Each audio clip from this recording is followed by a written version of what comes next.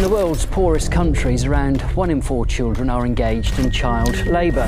The world's biggest food company, Nestlé. The Nestlé company. Nestlé collects millions of gallons a year from springs in Southern California. Would you agree with me that your product should not be used where there is impure water? They are taking the water that should not be owned by anybody. Using indentured servants in parts of Asia, of using child slave labor in parts of Africa. They've been trying to steal water everywhere from Brazil to Flint, Michigan. When it comes to corporations operating without any regard to human health and safety, the Nestlé Corporation really seems to be in a league all of its own. What's going on with this company? Nestlé is the largest food and beverage corporation in the entire world. They own over 2,000 different brands and sell chocolate, cereal, coffee, baby food, water, ice cream, and so much more. In fact, it would be difficult to go shopping and not buy something that's owned by Nestlé. And yet, the company is accused of some truly horrific things, including child slavery, killing babies, exploiting the poor, claiming water shouldn't be a human right, and countless other scandals. So, what's the truth? And if Nestlé really is this evil, how are they getting away with it? This video is a journey into the dark world of Nestlé, a look behind the curtain at one of the most controversial companies ever. But to understand the story of Nestlé, we first need to go back to the man who started it all.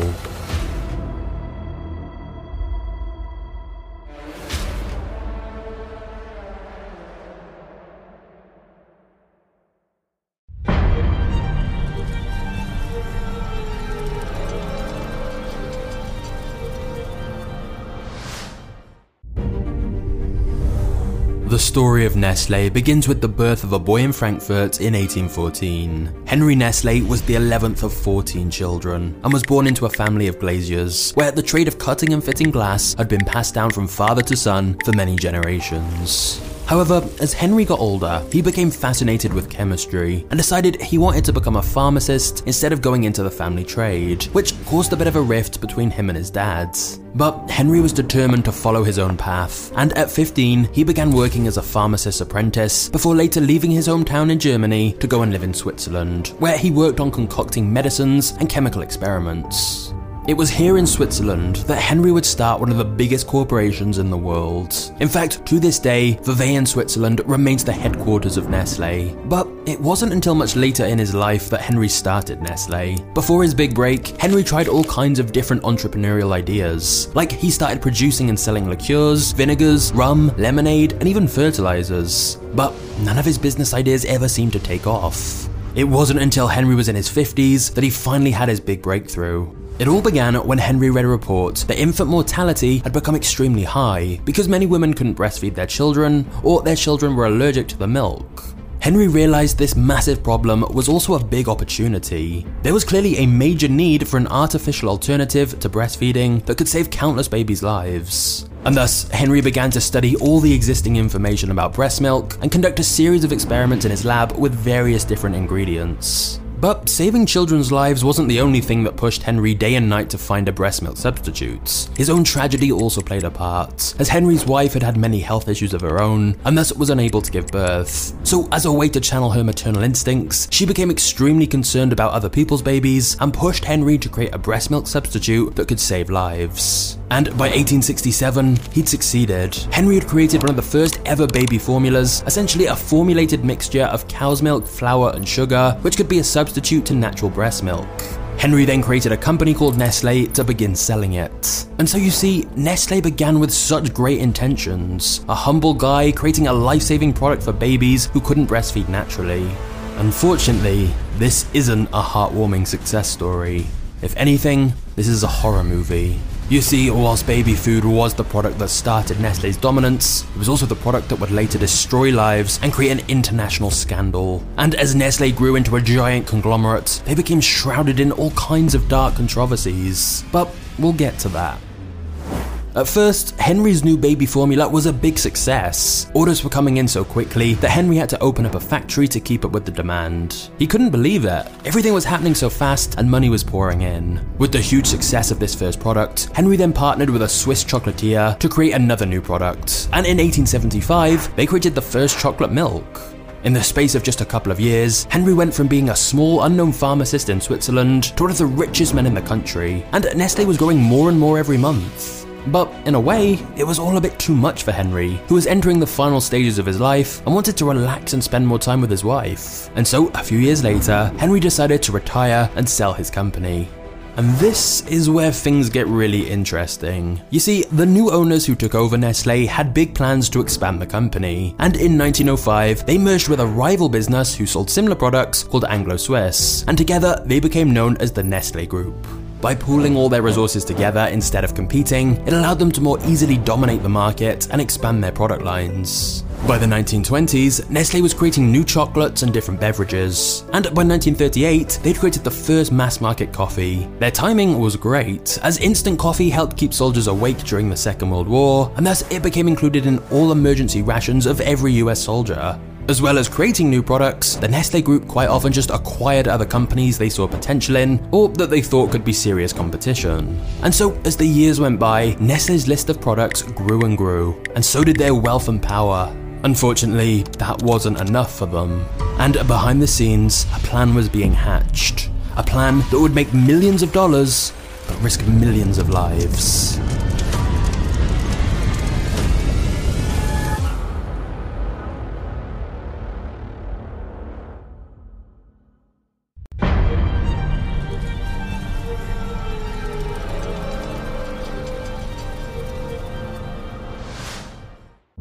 When Henry Nestlé first created his baby formula back in 1867, the whole idea was a supplement to help mothers who couldn't breastfeed their children, certainly not to try and replace breast milk altogether. And the reason for that is studies have shown that natural breast milk is healthier than any formula. Natural breast milk is widely recommended by the World Health Organization, American Medical Association, UNICEF, and countless others. So for a while, baby formula was sold simply as an alternative for those who needed it.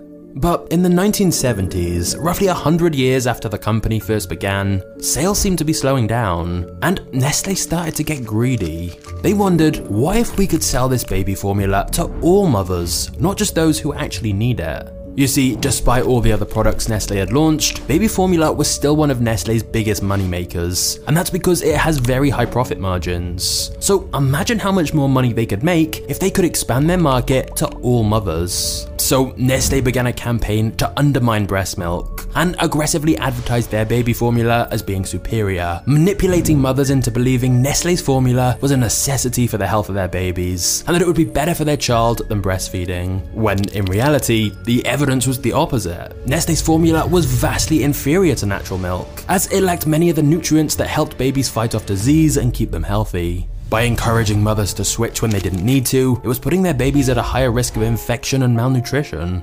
In order to make sure mothers believed this information though, Nestlé began paying off doctors and hospitals to peddle their formula by asking them to tell mothers it was better than breastfeeding. Nestlé then ramped this up further in Africa and Asia, where they would hire saleswomen to dress up like nurses and convince mothers to give up breastfeeding and use their formula instead.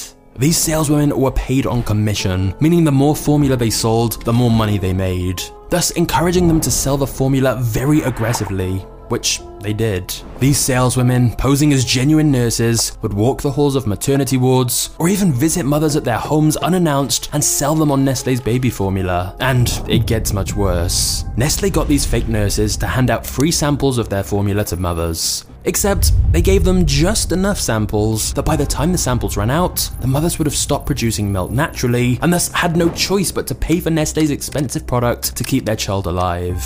This proved to be very successful and profitable for Nestlé, and so they expanded this plan to many other locations, but especially developing nations, where many of the women weren't educated enough to know the information they were being fed wasn't true. After all, if a woman who appears to be a qualified nurse is telling you that your baby needs this product, you're just gonna believe them. Of course, the consequences were fatal. It's estimated millions of babies died or were made severely deficient in essential nutrients because of this. The worst impact was in third world countries where there was no access to clean water. The big problem was that the baby formula had to be mixed with water, and yet Nestlé was convincing people they needed to use this baby formula in places where clean water was in very short supply. So the formula was getting mixed with water that was polluted and contaminated, thus making the babies ill.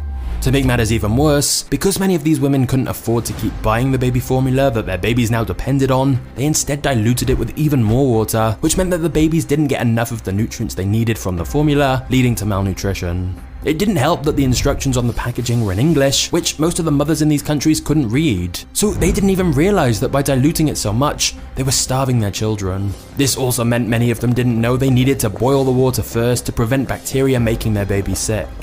For a while, Nestlé did nothing about any of this and seemed to be getting away with it all. But then in 1974, a publication entitled The Baby Killer specifically called out the serious consequences of aggressively pushing baby formula in these countries. Nestlé was listed for its involvement in creating a need that didn't exist before, then convincing consumers the product was necessary, and then getting them hooked on it, all whilst completely ignoring the tragic consequences. When this was translated into German by Swiss campaigners, it was given the very blunt title, Nestlé Kills Babies, which led to Nestlé taking legal action against them. But it was all too late. All this coverage created an international scandal for Nestlé, and boycotts were launched against them in numerous countries. Despite this, the company remained quiet on the issue. However, they couldn't run from this. In 1978, Nestlé executives were brought before the US Senate for questioning about the impact of Nestlé's formula milk on all of these sick or dying infants. And soon after, new regulations were introduced by the World Health Organization that said companies couldn't compare breast milk with formula milk alternatives in their ads. Whilst this helped in well-regulated countries, in much of Southeast Asia and the Pacific, the regulations and laws were not so well enforced, meaning Nestlé doubled down on their marketing in many of these underdeveloped countries with less restrictions, and thus their sales continued to increase. Meanwhile, back in places like the US, where sales had stalled, Nestlé tried to change their tarnished image and promote breast milk by using some very bizarre ads featuring something called the Super Babies. This is a breastfeeding song for those who help our awesome moms. The idea was to try and distance themselves from the negative media attention they'd received by making out like they'd totally changed, despite the fact they were still using the same exploitative tactics to push their formula in countries where they could still get away with it.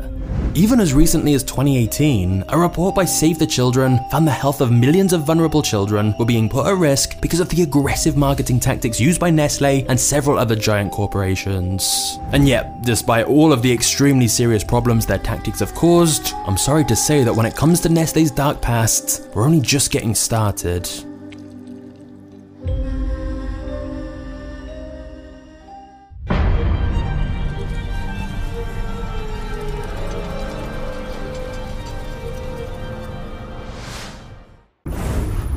In 2005, the Nestlé CEO implied that having access to water wasn't a basic human right. Das Wasser zu einem öffentlichen Recht erklärt wird. Das heißt, als Mensch sollten Sie einfach Recht haben, Wasser zu haben. Das ist die eine Extremlösung. Ja? After the media criticized him for this, he later backtracked. But to see how he really feels, we can simply look at Nestlé's actions when it comes to water. For example, in Pakistan in 2013, Nestlé began diverting clean drinking water away from villages and towns and then began bottling it in their factories and selling it back to the same people they took the water from, but at a much higher price. The big issue is that Nestlé had taken so much water that thousands were forced to drink dirty sludge water instead because these people couldn't afford to buy the expensive bottled water, which, remember, was theirs to begin with. Nestlé's strategy was essentially to deprive people of a necessity like clean water and then supply them an expensive alternative. Since Nestlé arrived in the country, there are claims they have sucked the land dry and caused water levels to sink hundreds of feet. And it's not just in developing countries where Nestlé does this. For example, in America, when California was suffering from droughts, many companies moved their operations out of the state, but not Nestlé. In the midst of this very serious water shortage, Nestlé Waters continued to pump 705 million gallons of fresh water from California's national parks, draining some of the state's remaining water resources to sell back to Californians. And when asked about this, the Nestlé Waters CEO said that if he could bottle more of California's water for profit during the drought, he would. Likewise in Michigan, it was reported Nestlé pumps 747 litres of fresh water every minute out of the state's reserves, and that Nestlé pays only $200 to take 130 million gallons of Michigan's water. After Nestlé caused a drastic reduction in the state's water levels, a judge eventually ordered Nestlé to stop its operations due to the ecological harm they were causing. Whilst it's perhaps not widely known, the reality is Nestlé has the largest bottled water operation in the world and owns over 50 brands of bottled water. So Nestlé are actually incentivized to target places with limited clean water available from their own natural resources, because if they buy up lots of the natural water supplies and create a shortage, it creates massive demand. If you've seen Mad Max Fury Road, you may remember the guy who was hoarding all the water, and that's not too dissimilar from Nestlé's approach. But perhaps where Nestlé got a lot of their inspiration was the classic British show Only Fools and Horses. In one episode, the characters decide to sell bottled water by claiming it came from a natural spring, when really it just came straight out of the tap. Now, this show was a comedy, but Nestlé decided to basically do that in real life. Nestlé has simply bottled up water that comes from the exact same municipal supplies as tap water and advertised it as coming from clear mountain springs, thus allowing them to add a huge markup to the price. When, in fact, they can buy a tank of this water for $10, use it to fill thousands of plastic bottles, and resell this glorified tap water for an estimated $50,000.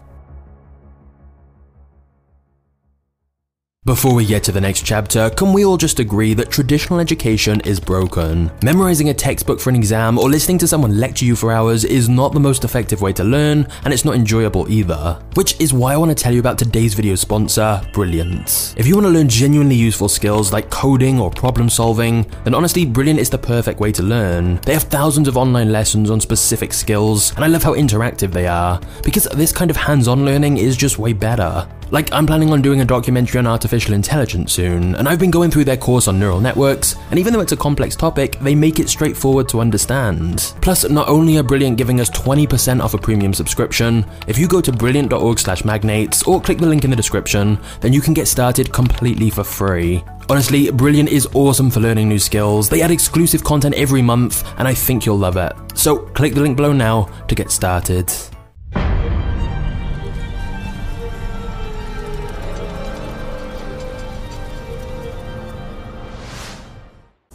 When you pick up a chocolate bar, probably the last thing on your mind is how that chocolate bar was made. But the brutal truth is that Nestlé has been found to use forced labor and even child slavery on the farms where the cocoa beans are harvested. And for a while, this cheap exploitative labor went mostly unnoticed, leading to low costs and high profits. But then in the year 2000, a report came out that said Nestlé was guilty of buying blood chocolates, and that Nestlé was fully aware that enslaved children were working on their plantations. Now, this was also true for many of the big chocolate companies. So in the year 2000, Nestlé, Cadbury and Mars all promised to make their chocolate slave-free by 2005. Except they didn't. The years flew by, and they kept missing all the deadlines they set. In fact, in 2005, the International Labour Rights Fund filed a lawsuit against Nestlé and other chocolate manufacturing companies on behalf of 3 Malian children, alleging the children were trafficked to the Ivory Coast, forced into slavery, and frequently beaten on the chocolate plantation. Nestlé's response to incidents like this was always the same. They said it was impossible to keep track of everything going on these plantations, but they vowed to try and improve their situation. But then a few more years passed, and it seemed like nothing had really changed. In 2010, a documentary called The Dark Side of Chocolate brought attention to the media about how children were being stolen away from their homes and families and being forced to work on plantations for very little or no money at all. Then an investigation in 2020 discovered that children as young as 8 were picking coffee on the farms of one of Nestlé's suppliers. It was reported children worked 7 days a week, carrying sacks that weighed twice their weight, and got paid around $1 an hour for their work. However, once again, Nestlé denied knowledge of this and said they tried to fix it. And to be fair here, this is a complex issue that's certainly not limited just to Nestlé. But what does seem clear is Nestlé have known about these labour problems for decades, and with their billions of dollars, they could surely have done a lot more if they really wanted to. The only time they seemed to show signs of action against these brutal working conditions was when they were getting negative press. And there's another example of this with what happened in Ethiopia. In 2002, Nestlé was demanding $6 million from the government of Ethiopia, one of the poorest countries on the planet. The conflict dated back to the 1970s, when a military regime in Ethiopia seized all the assets of foreign companies and nationalized them. And then many years after this, one of those companies that had had its assets seized was acquired by Nestlé, who were now demanding compensation. Now remember, this was a business that was nationalized under a different government 27 years ago, and a business which Nestlé didn't even own at the time. But still, to be fair to Nestlé here, technically they were entitled to claim compensation. But here's the issue. At the time they were making this demand for $6 million, Ethiopia was facing an extreme famine that threatened the lives of 15 million people. The country was in extreme poverty, with many citizens making less than $100 a year. That $6 million could help provide clean water to millions of Ethiopians. It could quite literally save lives. But despite being aware of this, and despite the fact Nestlé made around $65 billion in sales that same year, Nestlé initially refused to let Ethiopia off the hook, and persistently demanded the money. Even though $6 million was nothing to Nestlé, they said it was the principle of the matter that was important. However, once the media picked the story up and people started threatening to boycott Nestlé, they immediately did a U-turn and settled the debt for $1.5 million instead and vowed to reinvest it into the country's economy. But it seems pretty clear if it wasn't for the potential PR nightmare, they had no intention of backing down. And if you thought Nestlé's controversies ended there, think again. In 2012, the Competition Bureau raided the offices of Nestlé to investigate price fixing, claiming Nestlé was making deals with other chocolate companies to ensure they all kept their prices equally high so they didn't undercut each other and give customers a better deal. Nestlé denied any collusion, but eventually settled for a $9 million settlement the following year. Ordinarily, this might be quite a big controversy, but in the context of everything else they've been accused of, it doesn't even seem that bad comparatively. And to be honest, we could go on for a while listing allegations against the company, like the legal dispute that claimed dog food produced by Nestlé Purina Pet Care resulted in serious illness and death of thousands of dogs. Or we could talk about Nestlé's terrible pollution stats. But here's the thing. Because of all these scandals Nestlé have been involved in, many people have tried to boycott Nestlé products. But the company is so vast that it's incredibly difficult because there's just so many different products they sell. They have reach in almost every country with products in so many different categories. When you buy food, water, or even cosmetics, without realizing it, you may be buying from a Nestlé brand. Which is probably why, despite all of these controversies, Nestlé has continued to grow and make more acquisitions to become even more powerful. And to be fair, I'm sure there are many people working at Nestlé who just want to make good products in a perfectly ethical way. The issue is that when Henry Nestlé founded the company, he was solving a very genuine problem. But unfortunately, as Nestlé grew, their business model later started creating problems instead, so they could sell you the solution. Of course, when you've been around for hundreds of years and owned so many brands, I guess some scandals are kind of inevitable. Just ask Coca-Cola.